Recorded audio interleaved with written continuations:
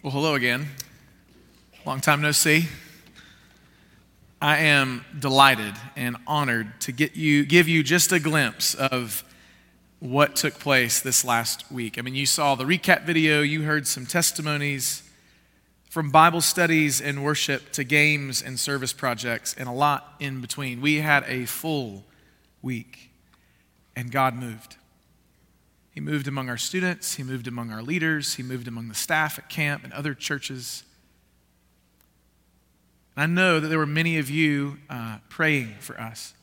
And I just want you to know that we felt those prayers. The Lord answered those prayers in myriad ways. And we don't have time to walk through all of the different things that God was up to. To all who lifted up our trip, our students, the camp preacher, Chad Poe, and many other things, I just want to start by saying thank you.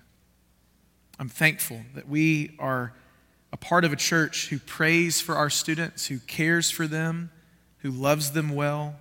We're encouraged and blessed. And I also just want to say thank you. There's a lot of moving parts to Summer Retreat. Those of you who have been a part of it before, either as a leader or as somebody in ministry, you know that it's just a lot of things going on. So I just want to take a moment to say thank you to first of all, to our staff. I mean, we brought two of our pastors with us. It's such a kindness for them. I mean, yeah, they have some skin in the game. Their kids were there, but they also served and led. And we had so many of our Bible study leaders, college students, and youth parents who came alongside us for Raisha and for all of the leaders who led our girls. They did a fantastic job for guys like Adam and Will and Greg and Jonathan, these guys who just poured into the lives of our students. And as well for a person who probably is going to be really upset that I'm mentioning her name, but our secretary, Mary Harrison, did so much more than probably she expected. But our trip was without a hitch. I mean, it was a great, great thing. So my heart is full. I'm encouraged by the life of our church who comes alongside us and loves us well. I'm encouraged by all of the people who give leadership to what we do. And tonight, I have the privilege of giving you a recap. And if you would, just hang on with me. We're going to go to a couple of different places in the scriptures. But my goal is to summarize the main theme of camp and show from God's word some of the things we were taught. My prayer is that you would join us in believing these things, the believing that for us as Christians, there is so much more than we can hope or imagine. So I want to just start off by praying with you, and we'll dive into the word. Oh God in heaven, you are so kind. Lord, we didn't deserve a fun, powerful week at camp. We didn't deserve to go and enjoy this great fellowship and listen to wonderful biblical preaching. And yet you, the God who is full of love and compassion and generosity, blessed us beyond measure. And Lord, I pray that the blessings that you've given out to our students might overflow into the life of our church. Lord, you bless and you equip and you resource members of the body of Christ so that the whole body might find healing and joy. And so we pray that for our students, they would see that for what it is, that you've blessed them not for their own sake, but for the sake of the church. And Lord, tonight I pray that we as the church gathered together might be blessed once again. We ask this in Jesus' name. Amen. So we begin our time together in Mark chapter 5. So if you have a Bible, you wouldn't mind turning there to Mark chapter 5. Each night there was a different word connected to the theme of so much more. And night number 1 was so much more God.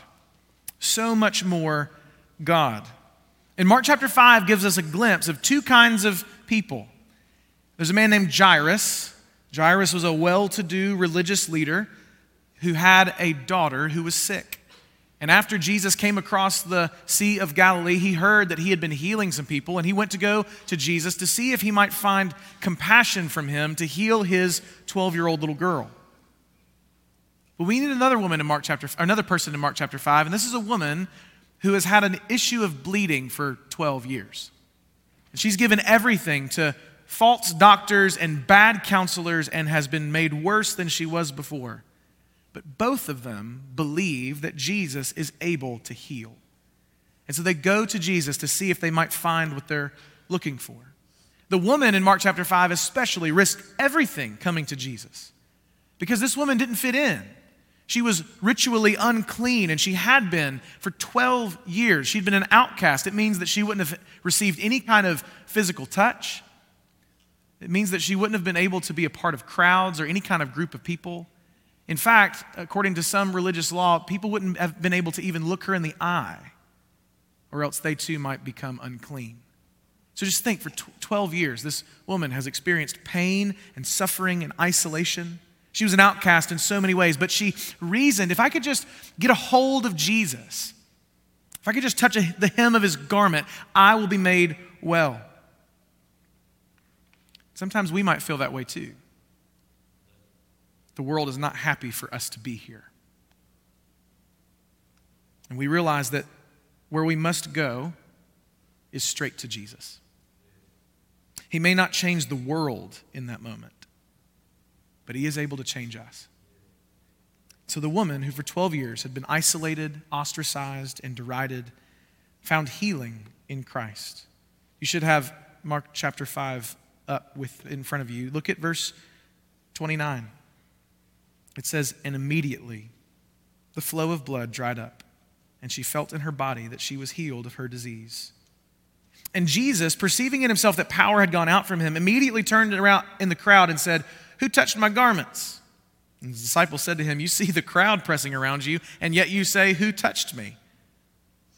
So consider this scene. There's this crowd of people. This woman risks everything, doesn't call out unclean, unclean like she's done for the last 12 years. She sneaks into this crowd and grabs a hold of Jesus and finds healing. And now she is afraid because Jesus is trying to call her out.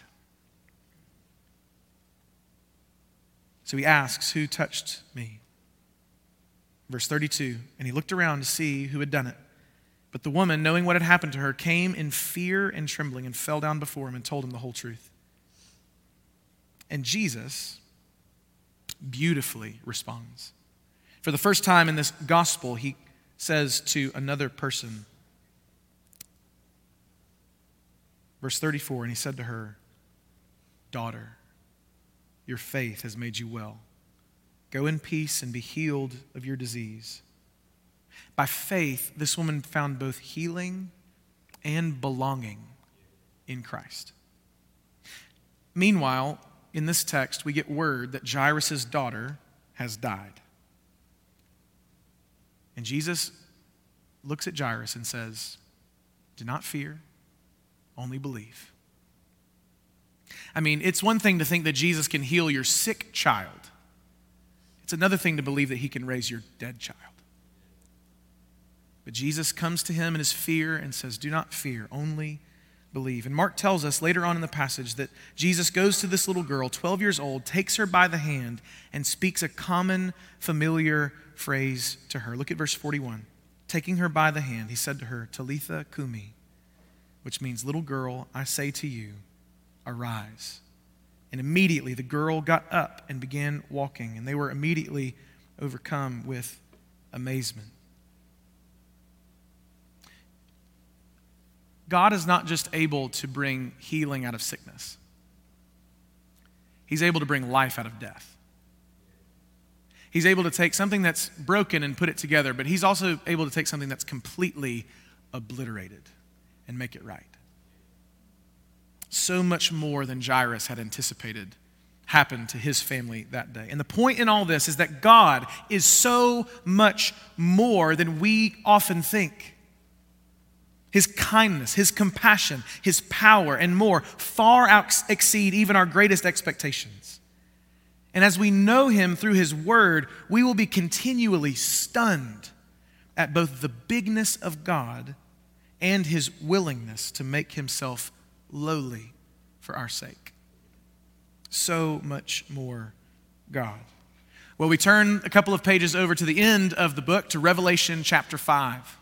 We move on to the second night. We've learned that there is so much more to God. And number two, we learn that there is so much more love. We dialed in Revelation chapter 5 on the love of God, seen supremely in the person and work of Jesus. Revelation chapter 5 depicts a heavenly scene. John is seeing this vision, the throne room in heaven, and a scroll is given from the throne. and no one is able to open it. And so John begins to weep. Because this scroll and this inability for anyone to open it reminds us that we do not have the equipment to take what is broken and make it right. The world has been decimated by sin. And no one in the throne room, no one on the earth was found worthy to even open the seals of this scroll. So we have a massive problem. We've sinned and the world is turned upside down and we cannot turn it back. So we need a champion. We need a savior. We need someone in our place who can do what we cannot. And in this text, look at verse 5, he is announced. One of the elders said to me, "Weep no more. Behold, the Lion of the tribe of Judah, the Root of David, has conquered, so that he can open the scroll and its 7 seals." You see, the Lion of the tribe of Judah conquered death itself, but he conquered death by dying. Something that was totally unexpected.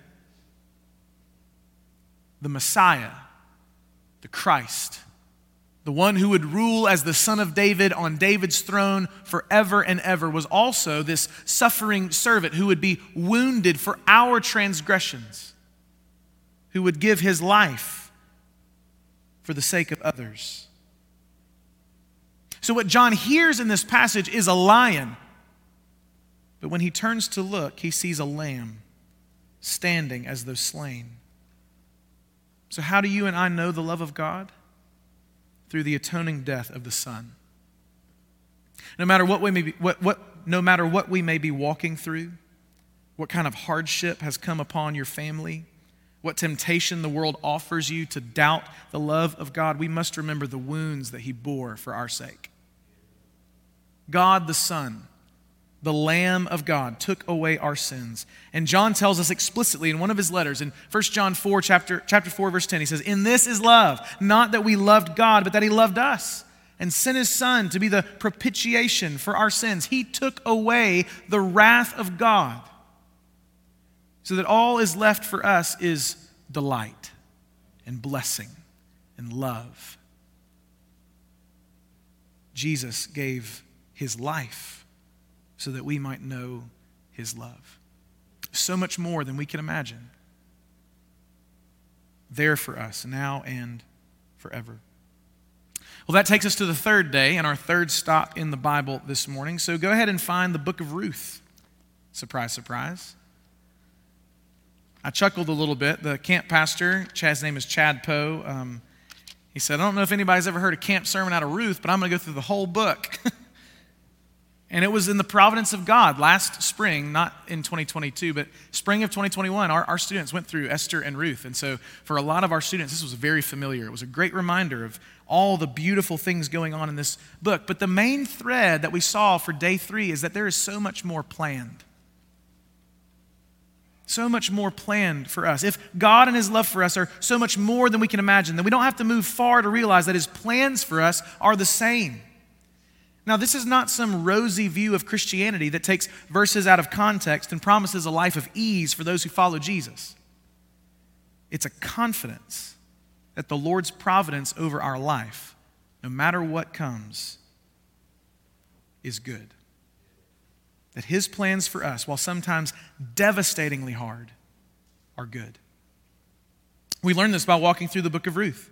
So in the time of the judges, when there was no king in Israel, there's a man named Elimelech, whose name literally means God is king. And yet he dies. Very quickly we find out he is not the main character of the story. Also, the book is not named Elimelech. Leaving his wife Naomi with 2 sons and their wives who were foreign women. They were Moabites. After the 2 sons die, Naomi returns to Bethlehem, bitter and broken. But Ruth refuses to leave her. She loves Naomi and commits her life to her.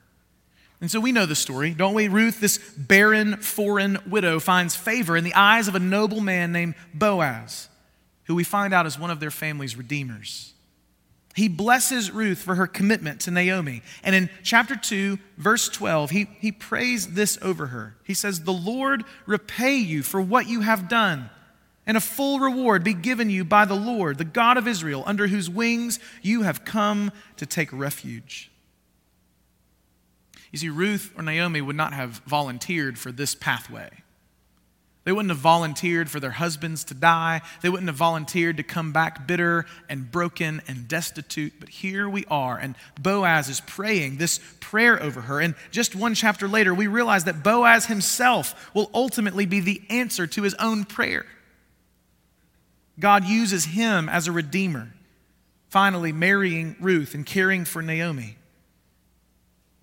And the book of Ruth ends with the Lord blessing them with a child named Obed. Obed, the father of Jesse, who is father to David, the king. Again, Ruth and Naomi would not have volunteered for this plan, but they surrendered their lives to the Lord and faithfully moved forward in his good providence. And we too, remembering that God's plans are better than our own, should be stirred up to trust him afresh. When we look at the example of the steadfast love of Ruth, the commitment that she has, we might be reminded of our own lives and stirred up to be faithful like Ruth, to trust that God's plans are good and kind even when they seem dark and dim. That finally leads us to the last night, where we were reminded very bluntly that camp is not the real world. It's like Disney World for Christians, right? It's easy, it's fun, it's structured to maximize faithfulness. Like, what are you doing today? Reading the Bible. What are you doing today? Serving other people. It's hard to get away from this structure. But when we come back from camp, we come back to the real world. Broken families, strained relationships, other difficulties surround us. And for those who didn't go to camp, you never left that, did you? We all live in this world, broken by sin. And so we saw on the fourth day that there is not just so much more to God, so much more to his love, and so much more planned for us, but there is so much more power that we have access to as believers. We saw the contrast of this real world and this fantasy world in Mark chapter 9. So this is where we'll land the plane tonight. Back and forth, back and forth. In Mark chapter 8, Peter confesses that Jesus is the Christ, the Son of the living God, and Jesus is very pleased with that confession. So much so that just like a couple of verses later, he calls him Satan because he missed it, which is encouraging for me, right? Like, it's encouraging to know that I can be so right here at this one time and then so wrong just a couple of verses later, and Jesus is like, I'm going to call you out, but I'm not going anywhere. I'm with you. And we see that because in Mark chapter 9, he takes Peter and James and John up to a mountaintop. And he reveals his transfigured glory to them. And yet the very next passage after the Mount of Transfiguration is the healing of a demon-possessed boy.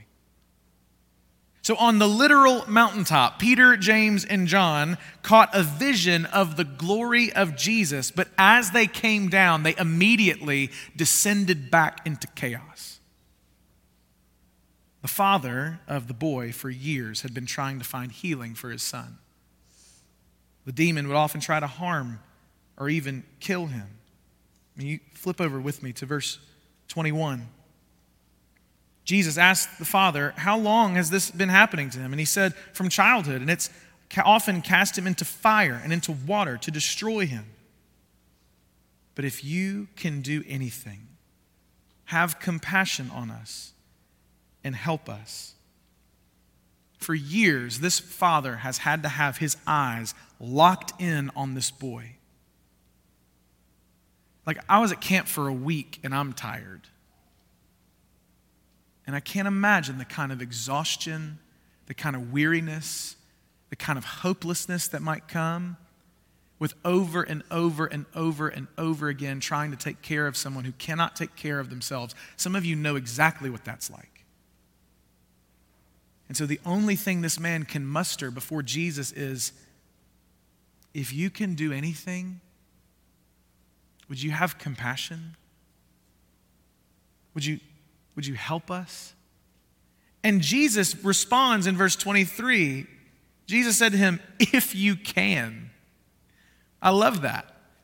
In the midst of this brokenness, Jesus has not lost any confidence. He's not lost himself in the context of what's going on. He says all things are possible for one who believes, which leads us to this Father's honest profession and our great hope for life as a believer. He says, I believe. Help my unbelief. I believe. Help my unbelief. And so Jesus saw that the crowd came running together. He rebuked the unclean spirit, saying to it, you mute and deaf spirit, I command you, come out of him and never enter him again. And after crying out, convulsing him terribly, it came out, and the boy was like a corpse. So that most of them said, he's dead, but Jesus took him by the hand and lifted him up, and he arose. You see, God in his great kindness has not left us alone. Although he has taken away our sin, he's taken away our guilt, he's taken away our shame, he didn't leave us alone. In his great kindness, he has given us his very Spirit to dwell within us. So that when our faith falters, he remains steadfast. When doubts creep in through the sorrows of our life, the Spirit empowers us to press on. When anxiety and worry threaten to overwhelm us, God has given us a spirit not of fear, but of power and of love and of self-control. We have so much more available to us because God has given us himself, and he's given us one another. So here we are, back from camp. We've learned many things, but we pray that you might join us in believing that God, his love, his plans, and his power are so much more than we can imagine. And he's inviting all of us, even now, to grow in all that he has for us. So as we come to a time of invitation, Adam is going to come up with the praise team. We're going to sing and respond.